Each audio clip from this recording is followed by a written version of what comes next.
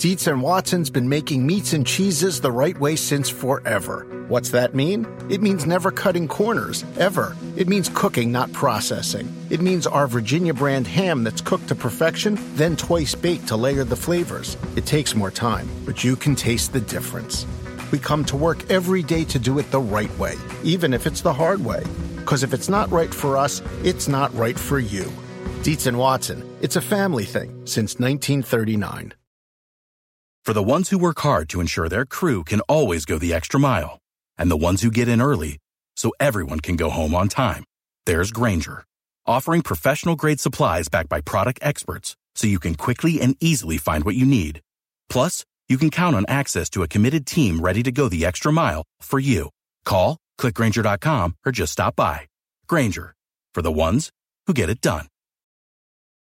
This episode is brought to you by Progressive. Most of you aren't just listening right now, you're multitasking. But what if you could also be saving money by switching to Progressive? Drivers who save by switching save nearly $750 on average, and auto customers qualify for an average of 7 discounts. So multitask right now. Get your quote now at Progressive.com. Progressive Casualty Insurance Company and affiliates, national average 12-month savings of $744 by new customers surveyed who saved with Progressive between June 2022 and May 2023. Potential savings will vary. Discounts not available in all states and situations. Well, first of all, I do know Jeff in terms of the person, and I think this guy was a great football player, and I think he knows the game really, really well. I would assume, again, I'm not in their building, so I don't really know, but I would assume that they're going to let the coaches that have been there coach, and the scheme isn't going to dramatically change on offense, defense, or in the kicking game. And we talked this morning, they're going to be ready to go because Jeff will have them ready to go. He's a football player at heart. He's a football person at heart, and he knows what goes into winning and losing. He was a tough player when he played. They're a tough football team. They're all about field position and trying to take care of the football, trying to create turnovers on defense. So we're going to be ready to go. I know he'll have them ready to go, and I don't expect that the scheme will dramatically shift. Josh McDaniels, coach of the Las Vegas Raiders, he won't be the coach on Monday if he loses to Saturday on Sunday. Been trying that one out. But it's true, I think. Hey, this experiment in Las Vegas hasn't been working with a guy who was a coach a decade ago, goes back and becomes a great offensive coordinator. This may be just another Norv Turner, Wade Phillips, great coordinator, great enough to keep getting opportunities to be a head coach, but not good enough to be a head coach. Now comes the even more ridiculous experiment of plucking a guy out of the wilderness who hasn't played in more than a decade, who was a high school coach for 3 years and went 20-16, doesn't scream out Vincent Lombardi, and you drop him in after the owner badmouths all NFL coaches by saying they're afraid of their own shadow, and now they got to throw it all together in 5 days from the day that this all went down. It's amazing. I mean, 6 days technically. They've got to do it all on the fly, and who's calling plays, and how are we going to get the players comfortable to what's happened? Frank Reich's gone, and this guy they don't even know is in. If it works, I love chaos. And if this Jeff Saturday thing works, it unlocks a new universe of potential coaches of teams. You don't have to be on a staff. You don't have to be a coach. Just get some former player to come in and be the coach of the team. And, hey, if it works with Jeff Saturday, it can work with anyone. Yeah, it's interesting, Mike, and I'm with you. This is a game that it's almost like watching a NASCAR race, right? You're waiting for the wreck. Like, I want to watch this game just to see if there's a train wreck during the game, to see what's going to go wrong possibly for the Colts in this game. The Raiders are terrible on defense. They're giving up 25.1 points per game. That's 28th in the NFL, but they're playing the team that's last in the NFL in scoring at 14.7 points per game. So, yeah, I'm with you. If the Raiders go out there and give up their average 25 points and lose this game, I think Josh McDaniels could be in trouble come Monday. This is a game that the Raiders should win, and they should win easily. It shouldn't be a contest.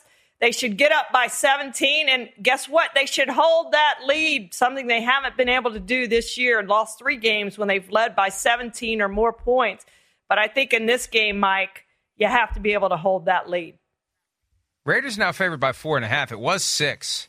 So there are some folks out there who believe in Jeff Saturday and company. Sam Ehlinger is getting his third start with his third different offensive coordinator. Parks Frazier, 30 years old, who 3 years ago was the assistant to the head coach, and as Sims said, was basically getting his dry cleaning and his coffee, is now calling the plays for the Indianapolis Colts, in part because Scott Milanovich decided to pass on the opportunity to do so. He's the quarterback's coach. And, one more point before we move on to the next game. This idea of Matt Ryan playing again. When Frank Reich made the announcement 2+ weeks ago, he said Sam Ehlinger is a starter for the rest of the season. And it was obvious that this was a business decision because if Matt Ryan can't pass a physical by the middle of March, he's got $17 million more fully guaranteed on top of the $12 million or so he's got fully guaranteed for next year. Now you got Irsay pushing back. Well, that was never the case. And whoever gets the best chance to win, and it'll be something if Matt Ryan plays again after the last coach of the team said Sam Ehlinger is the starter for the rest of the year. But with the Colts right now, given what Jim Irsay is doing, all bets are off. And it's entertaining. We get to see 3 of the final 8 games standalone. 2 on Monday night, 1 on Sunday night in Dallas or Arlington against your Cowboys. And that ain't getting flexed because it's the Cowboys. Yeah, no, we're going to see the Colts, and we're going to get to see this train wreck and see what happens with Jeff Saturday. Maybe it's not a train wreck. Like you said, maybe if it works out, this is a whole new thing that teams go to, and Jeff Saturday gets that job after a Rooney Rule search that we know won't really be a Rooney Rule search if they finish out well. But, you look at the Raiders, had a similar situation last year with Rich Bisaccia, came in, and this is about the point when they turned it around and ended up making the postseason. And you look at them, maybe they should have kept Rich Bisaccia. Maybe they would have been in better shape right now than where they are. Because to me, this is the most disappointing team in the NFL. I thought they were going to win that division. I thought they were going to be better than Kansas City. They're not. And they're not the worst team in that division. I still think it's the Broncos, but they have the worst record in that division. And they don't look like a real NFL team. They just don't look very good. And you can't blame that all on injuries, Mike. You can't say, well, we haven't had Darren Waller for most of the year, and now he and Hunter Renfrow on IR. Big deal. Go out and win games anyway. You have enough talent there to do that. Prediction, Jeff Saturday will be the coach of the Colts in 2023. And I hope that all other candidates who are approached to interview say no thank you.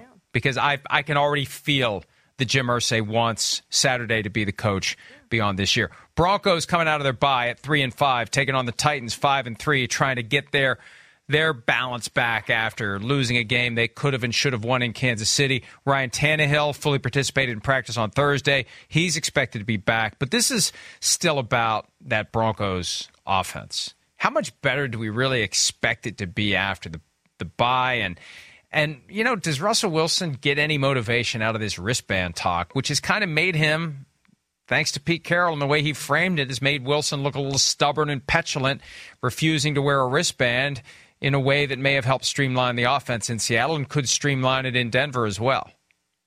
But here's the funny thing. He wore the wristband in the last game for the Broncos, Mike, and they did well. He passed for 252 yards and a touchdown. So maybe he needs to wear that thing all the time because he's played well, apparently, when he's worn that thing. But, yeah, he wouldn't wear it in Seattle, and now it's being made a big deal of it. So what are you going to do when he goes out there on Sunday? You're going to look to see if he has a wristband on. He's worn it in a handful of games and probably should wear it more. And there's nothing bad about wearing it, and I don't know if he thinks maybe there is. But the fact that he doesn't wear it all the time proves that there is some push and pull. There's some tension. He doesn't want to do it.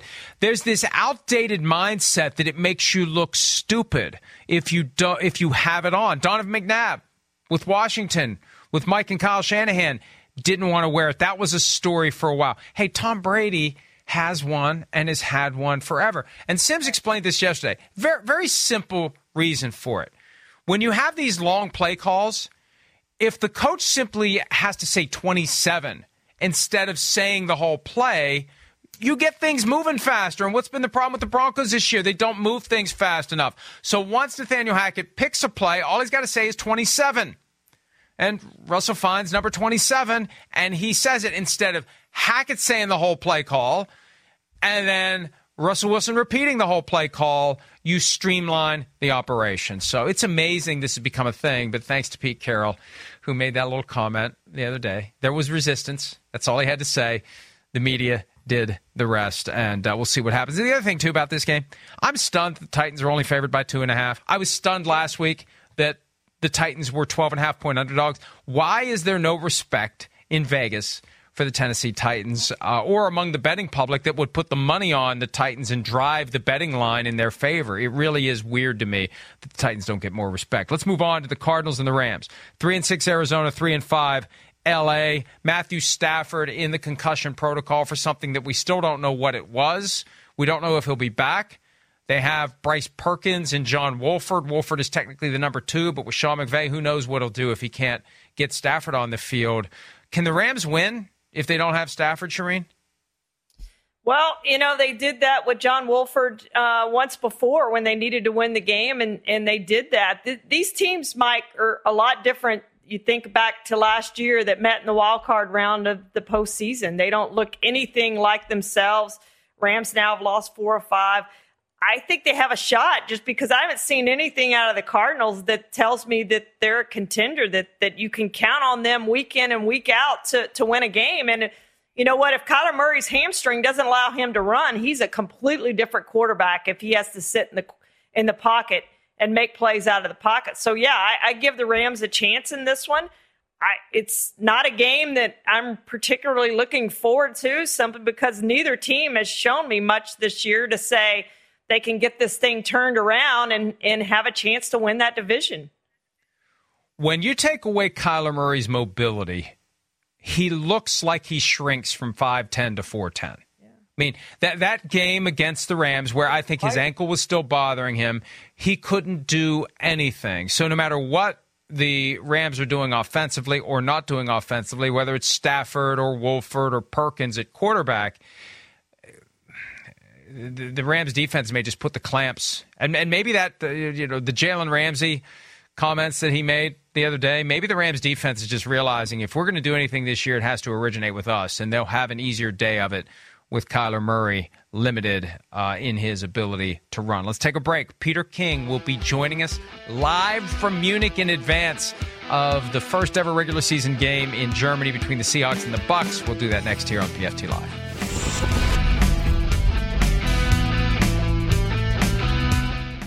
Around any corner, within every battle, and with the dawn of each new day, the threat of the unexpected, the unpredictable, and the unrelenting lies in wait.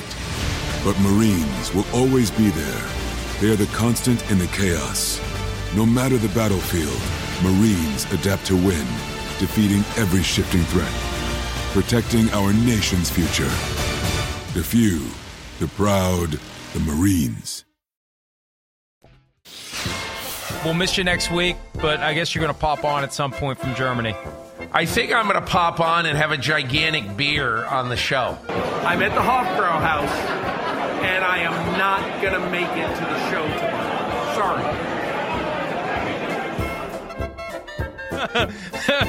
There it is. I love it. Football Morning in Deutschland. That's what you need to call him on Monday. Here he is from Deutschland, Munich. Seahawks and Bucs play on Sunday, and Peter is on the scene. Hello, Peter. Mike, Shireen, how are you? It's really fun here so far. Tiring, but fun. So give us an idea. Set the scene. How is Germany receiving the NFL for the first time ever in a game that counts? Well, to give you some idea, Mike, let's look at the front page of the biggest newspaper in Munich this morning. And I think, if I'm not mistaken, that it means football fever. I'm not positive, but here's what Germans woke up to this morning with Tom Brady staring at him. And look, I think what is happening in this country, Mike, is Jim Tomsula, the former 49ers coach. He coaches a European League football team in Dusseldorf in Germany. And he was telling me people are going to cry about this game. That's how long they've been waiting for the NFL to play here. And not just the NFL, but, Tom Brady is coming here. And I think that there is a vision of Brady as sort of, a mythic figure to so many people who love football in Germany. As somebody told me here, that, it's like when the Beatles came to America, Brady coming to Germany. So there's that. But the other thing that you see around the city, Mike, is a bunch of pop-up shops, with a lot of gear about all these teams. There's a plaza here that has every football helmet, every football team's helmet, all 32 teams. And you just see a bunch of people walking around with Seahawks stuff. And here it is. It's everywhere. And last night at that Hofbrauhaus, it was so insane. All the NFL Network people were over there, and Steve Mariucci was dressed as a German guy from the country, with the shorts on and the suspenders and the white shirt and the funny fedora. So he's gotten in the act too. So it's a fun scene. And for people who really have never seen a real football game here, I think there's great anticipation for it. Peter, what is the Germans' knowledge of football? Do they understand the game? I mean, we see a lot of those London games, people wearing the different jerseys and everything of different teams, but sometimes they'll be screaming and yelling for punts, which you wouldn't do in the United States. What's their knowledge of the game? I think really it's quite good. Shireen, if you think back 2 generations to when the World League of American Football formed, and by the way, the Seahawks are practicing right behind me. I'm at the Bayern Munich training grounds in just a neighborhood in Munich, and the Seahawks have just started their Friday practice. But I think because all of the people in Germany have been used to seeing American football for the last 33 years, and they've had, whether it be the World League or now it's called, I think, the European Football League. There are teams all over this country. Flag football has gotten really big. So I think you're going to see them. And again, who knows who comes to this game? Shireen, a lot of times at the Super Bowl, you don't hear the same kind of stuff that you'd normally hear at a regular game because it's so, there's so many people who've paid a lot of money to get the tickets and to see this game. So I'm not sure what is going to manifest itself, in this game on Sunday, but they do know their football. Peter, when this game was announced, Seahawks, Buccaneers, Tom Brady either had unretired or was about to, and Russell Wilson was gone. And, it had a vibe like this is a Buccaneers romp. This is the Globetrotters against the Washington Generals, although the tables are turning now. The Seahawks are the better team. What's your read on this one, though, when you consider it's been plucked out of the United States and dropped in a setting that's going to feel like a Super Bowl, which probably gives Tom Brady a little bit of an edge because he knows a thing or two about playing in that type of an atmosphere? Yeah, I think, Mike, that what's so interesting about the game itself is the reason that the NFL stopped playing preseason games overseas and decided to play only regular season games overseas is because what you're going to see on Sunday. This game is hugely important. First of all, to Seattle to try to stay on top, of a very competitive NFC West. And then for the Bucs, as crazy as it sounds, the division is there for them to grab. And so here's the problem. I don't even think it's a problem. But here's the situation. You have a bunch of fans who are coming to a game that is vitally important for both teams. And I think that'll just add to the fun and the competitiveness of it. Peter, I've covered a couple of these international games. Mexico City, I did the first one there between the Cardinals. And I can't even remember who they played now at the time. Maybe the Rams. Oh, it was, And then I did the one game in London between the Cowboys and Jaguars. And they all seem to have a different feel to them when you're over there. Bigger than a regular season game, more like a playoff game. I don't know, quite to the level of a Super Bowl. Do you get that sense? How many of these international games have you covered? And do you get that sense that this game is going to be the same. It's going to have more of a playoff feel than a regular season feel. Shireen, you're absolutely right. Pete Carroll yesterday, when I was talking to him, he said, you know what, it really has the feel of a college bowl game. More important than a regular season game for sure. And with the pageantry and all the stuff, I think the way that Carroll described it, like he told me, he said this, and he said it, he was very serious about it.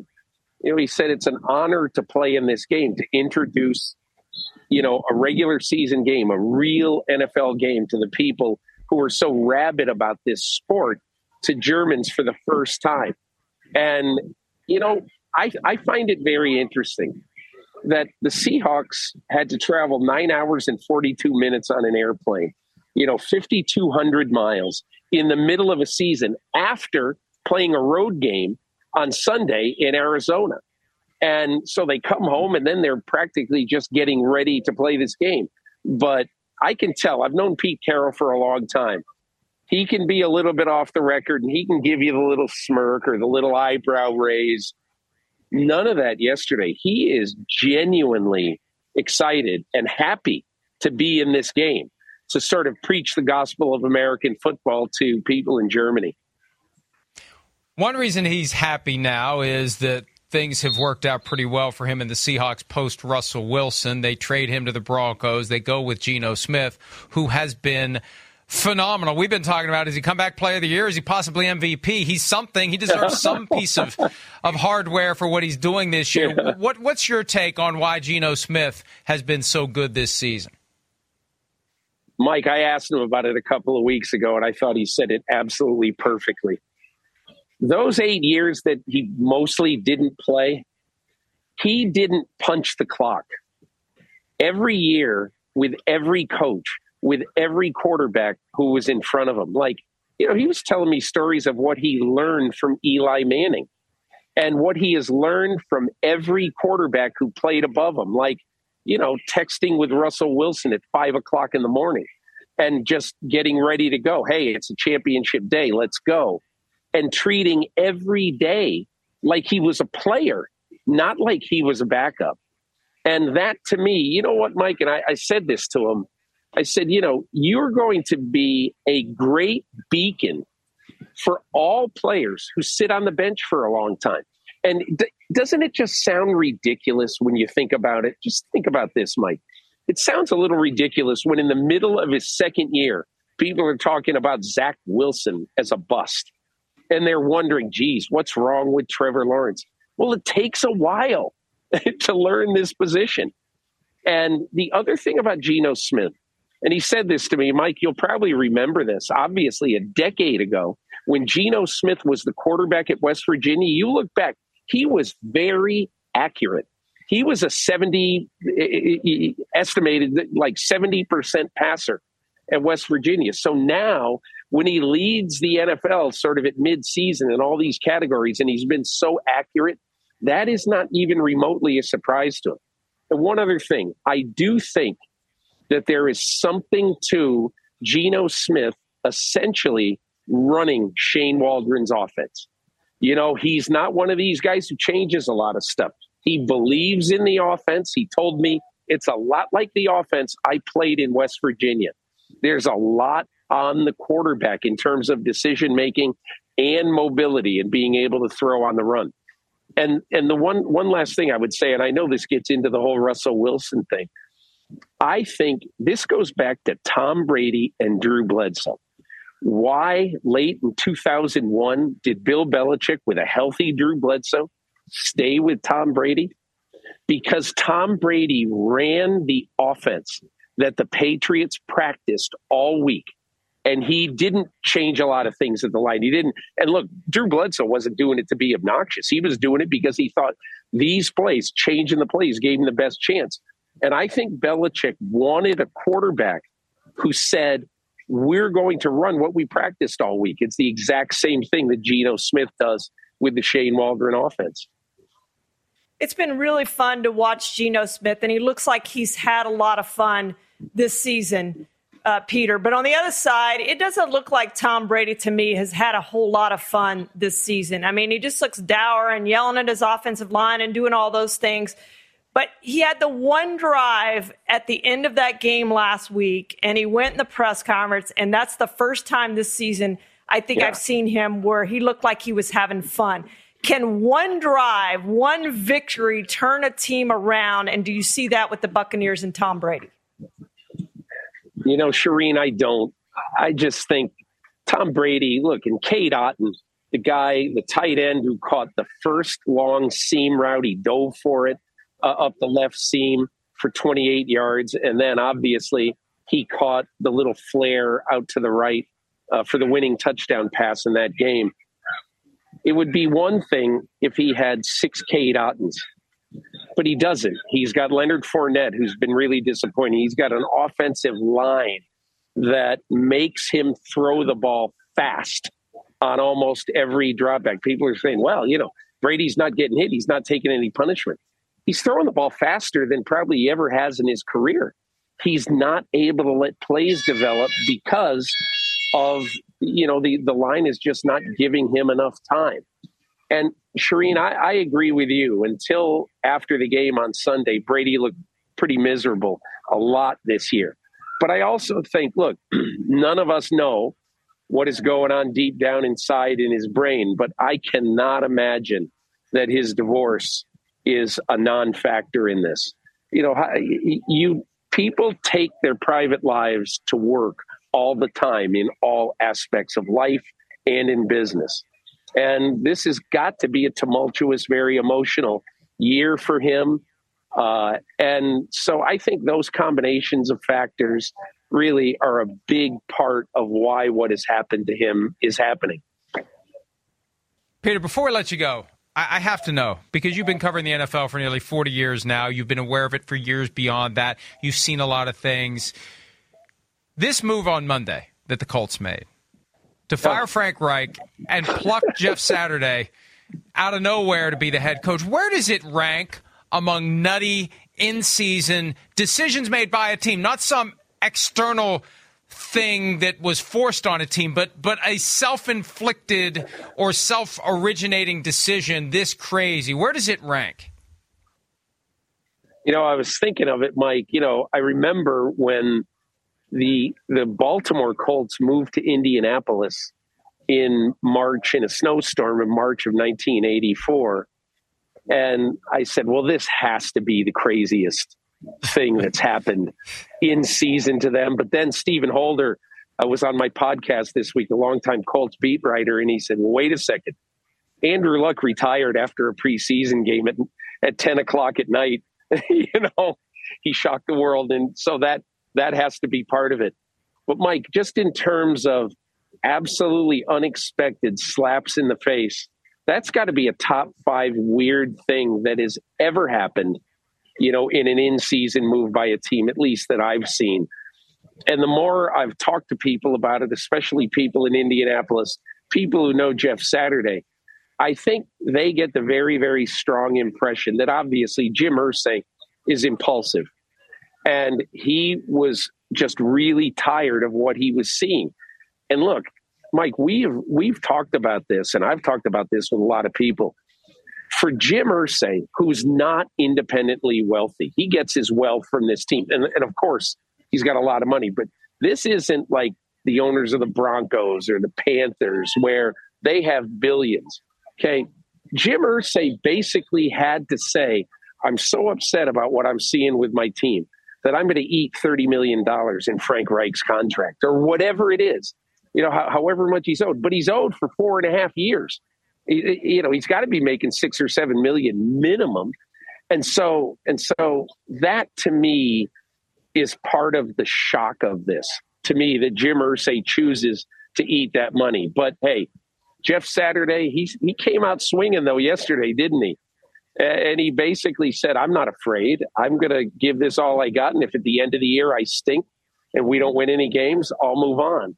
But don't you get the feeling, Mike? Don't you get the feeling that Jim Irsay, Jeff Saturday is going to have to be almost a debacle to not get this job. I think Jim Irsay wants him to succeed, and whatever the goalposts are, it's not that Jim Irsay is going to move the goalposts if they're 1-7 or whatever, however many games they have left. But I do think he really wants Jeff Saturday to be the head coach of this team in 24, 23 and beyond. I agree with you 100%. He's going to find whatever silver lining he can, and that'll be the justification for hiring Jeff Saturday, and I think it's going to happen. Peter, thank you so much for some of your time. Enjoy your time in Germany. Safe travels, and we'll see you next Friday. Okay, Mike, all the best. Bye, Shireen. Bye, Mike. There he is, Peter King. More PFT Live presented by Google Pixel right after this.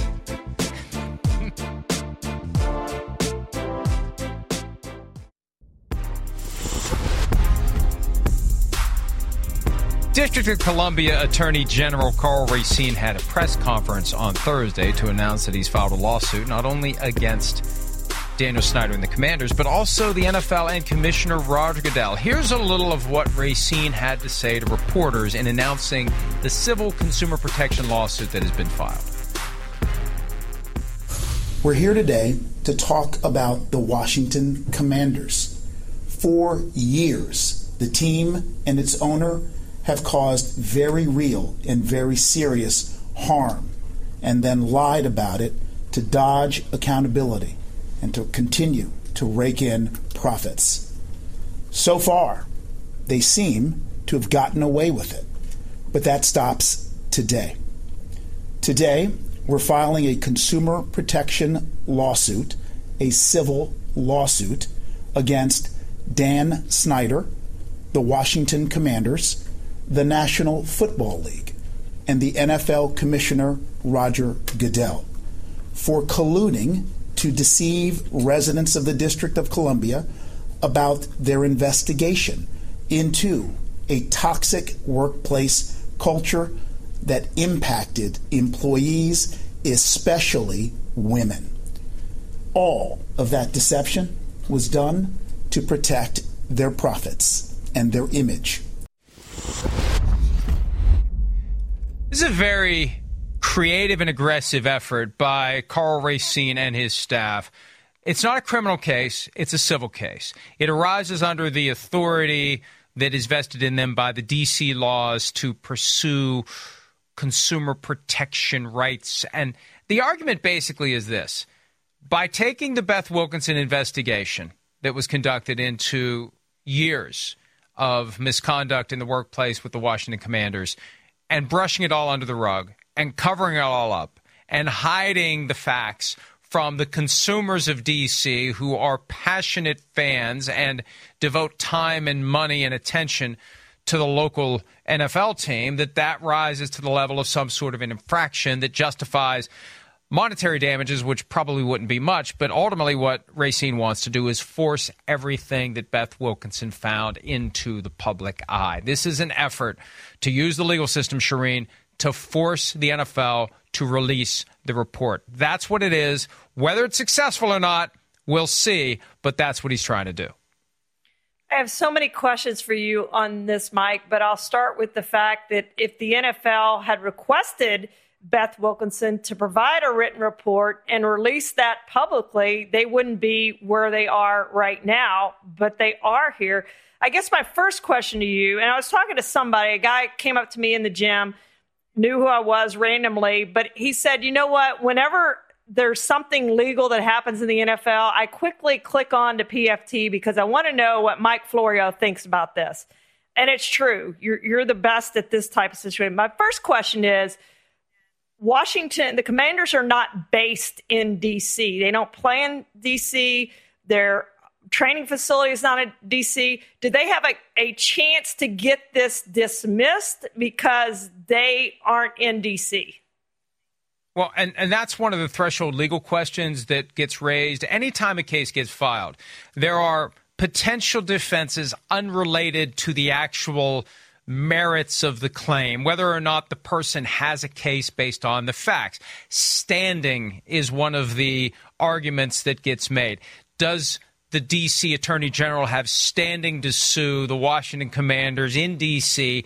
because they don't do business there? The argument is they cater to the consumers in D.C., people who live in D.C., go to the games, watch the games on TV, spend money, time, and effort on the team. That's going to be the argument. And whether or not the court system allows it to proceed or not, that'll be determined by whichever judge handles the case. But this is what makes the Commanders' response to the lawsuit so compelling to me. Even though this won't be binding in court, although if I was Karl Racine, I would use it against them in every court filing that I make. Consider what the Commanders said. Over 2 years ago, Dan and Tanya Snyder acknowledged that an unacceptable workplace culture had existed within their organization for several years, and they have apologized many times for allowing that to happen. We agree with Attorney General Racine on one thing. The public needs to know the truth. Although the lawsuit repeats a lot of innuendo, half-truths, and lies, we welcome this opportunity to defend the organization for the first time in a court of law and to establish once and for all what is fact and what is fiction. Shireen, the thing that screamed off the page to me when I saw that is they're ready to go on the merits. They don't want to hide behind standing or any other procedural defense that would further the argument that you're making, which is a good argument. What business does anyone in D.C. have when it comes to complaining about anything a business that isn't even in D.C.? It's named for it, but it isn't there, has done. They basically dropped that by saying, we welcome the opportunity to separate fact from fiction, and the public needs to know the truth. Hey, if the public needs to know the truth, release the damn report. Then we'll know the truth. That's what this lawsuit is trying to do. Scratch out the names of the people who want to remain anonymous, make up names, Jane Doe, John Doe, this Doe, that Doe, and here's the report. That they should have done that from the beginning. But they hid it because they wanted to protect Snyder. They want to protect the other owners against a similar situation, and they brushed it all under the rug. So I was stunned by the Commanders' response because even though it's not a legal and technical and binding waiver of their right to these other defenses, they're basically saying, we don't care about those other defenses. We're ready to go defend this case based upon the merits of the allegations being made. In which case, then you wouldn't file for a dismissal. You would want to go to court, and if that's truly how you feel. I think the Commanders this week, Mike, are going to set a record for the most statements issued. They actually issued one arm of the organization issued a statement, and the other arm issued another statement diffusing what the first statement said. So they may yet set a record on statements this week. Here's my other question for you, Mike. This obviously, I think, is bad for the NFL. It's bad for the Commanders. It's bad for Dan Snyder. And by the way, this could factor into a sale, something that they're going to have to take into account because Racine says it's not going to matter if Snyder sells the team. We're going forward with this thing. Who is this worse for? I think it's worse for the league because if they go all the way to the bottom of the rabbit hole and get emails and they take discovery and they question people under oath and they find out why, like what was the decision-making process that resulted in this, if they can get to the truth, and as they always say, a cover-up is worse than the crime. That was first really brought to light with Watergate in D.C. There could be a way that the facts unravel in a manner that makes the NFL look really, really bad for how it handled this, and that there was an affirmative effort potentially to hide and conceal as a way not to protect Dan Snyder, but to protect the other owners from having a precedent like this used against them. So, Snyder's already going to sell the team. The end result of the Wilkinson investigation, the recommendation that was never put in writing because they asked her not to or didn't ask her to, was she would have said in writing he should be forced to sell the team. So you can't do anything worse to Snyder. The NFL is the one that's got to worry about this. All right, we got to worry about time. We're going to take a break. When we return, show me something. Our Friday draft in season as we get ready for Week 10 of the 2022 NFL regular season. We'll be back with that right after this.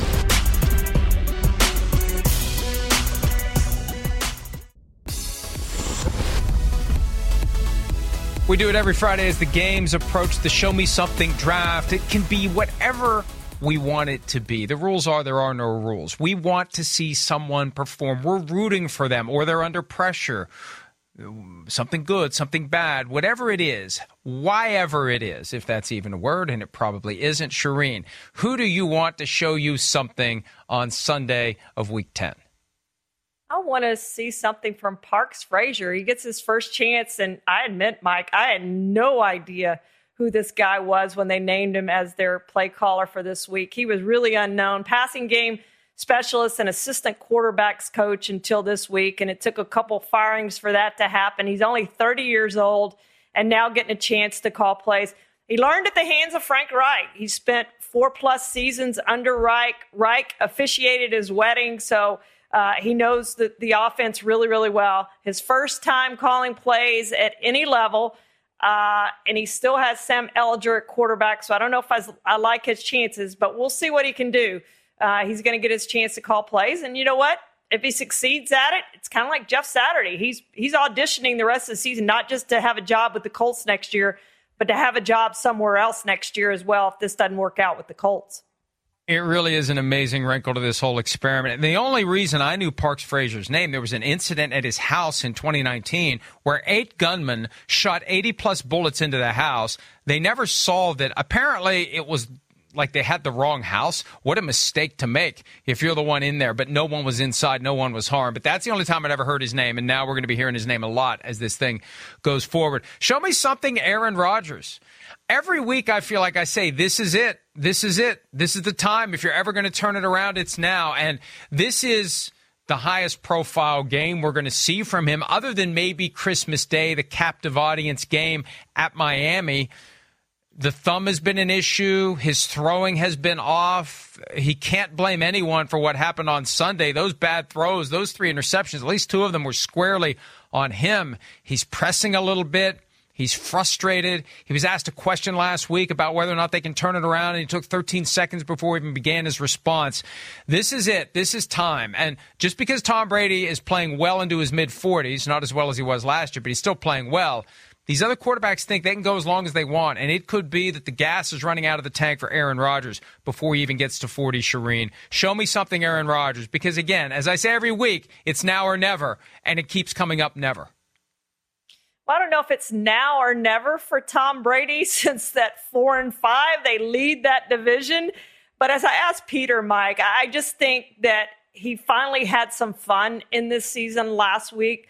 So is he going to continue that, or is this going to be a bad loss for them? And they're sitting there at 4-6, still tied atop the division, but knowing that this isn't going to be their season, even if they make the playoffs. They have a chance now to prove something against the Seattle Seahawks. I know, as Peter said, he hasn't had much time. That offensive line is absolutely terrible. Luke Godke got left at home. He's not going to have Russell Gage this week, but there is enough there to make some plays to beat the Seahawks if they play like they need to play this week. And by the way, he's on course to set an NFL record for most consecutive passes without an interception. He's at 373. Aaron Rodgers owns the record at 402 in 2018. Just a week after Tom Brady got over 100,000 total career yards, the first person to ever do that, maybe the only person for a very long time. Show me something Pittsburgh Steelers offense. I was thinking Kenny Pickett, Najee Harris. I don't know. Chase Claypool's gone, and there's some indications he was kind of a distraction and a problem behind the scenes. Didn't like the fact they drafted George Pickens. Wanted to be showcased more. Wanted to prove that, as he believes, he's one of the best 3 receivers in football. So he's gone. Kenny Pickett's had 2 weeks to get ready for this game. A visit from the Saints, who are operating on a short week. Najee Harris, there's some heat on him. He dances too much, doesn't hit the hole. He's averaging 3.3 yards per carry. Jalen Warren, the undrafted rookie, is at 5.3. So there's pressure across the board on the Steelers' offense. There's no talk of tanking, not that they would ever say it out loud. The Steelers want to win as many games as they can. The offense is going to have to get it done if the Steelers have a chance of getting to 3-6 with a win over the currently 3-6 Saints. We'll take a break. When we return, round 3 of the Show Me Something draft for Week 10. More PFT Live right after this.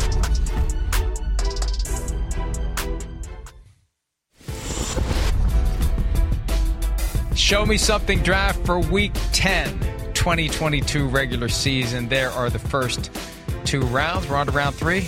Chris, Shireen, what do you got? Oh, Chris. Wow. It's Friday, Sorry. and you even said Chris. Sorry. Well, I know. Force of habit. I'm gonna go with Brandon Cooks.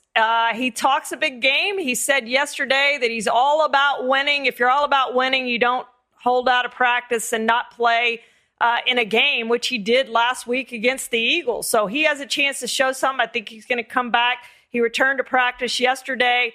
Wasn't traded before November 1st, as we know, but he still has that $18 million guaranteed next season. This is an audition for him to prove, Mike, that he can be a number one receiver somewhere, whether it's Houston or somewhere else. And Texans are probably going to have to eat some of that guaranteed money if they're going to deal him in the offseason.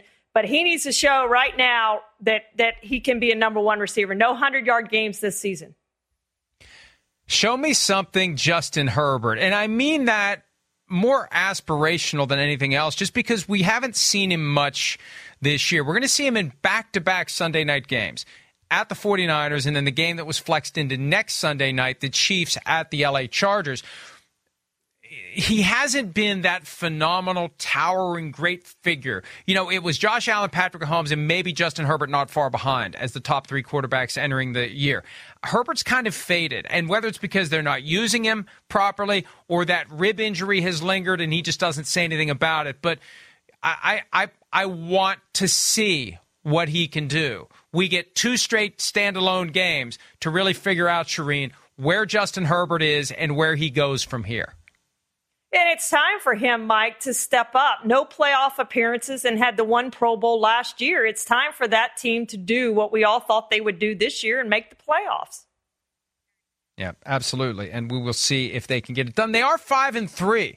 They are like as just kind of sluggish as they seem to be. It doesn't feel like 5-3, and they're on track to make it to the playoffs. But they got 2 tough games coming up: 49ers, Chiefs, and we're getting to see both of them in prime time. If he plays like he did last year, Week 18 against the Raiders, they should be fun games. Enjoy all games this weekend. We'll see you Monday morning.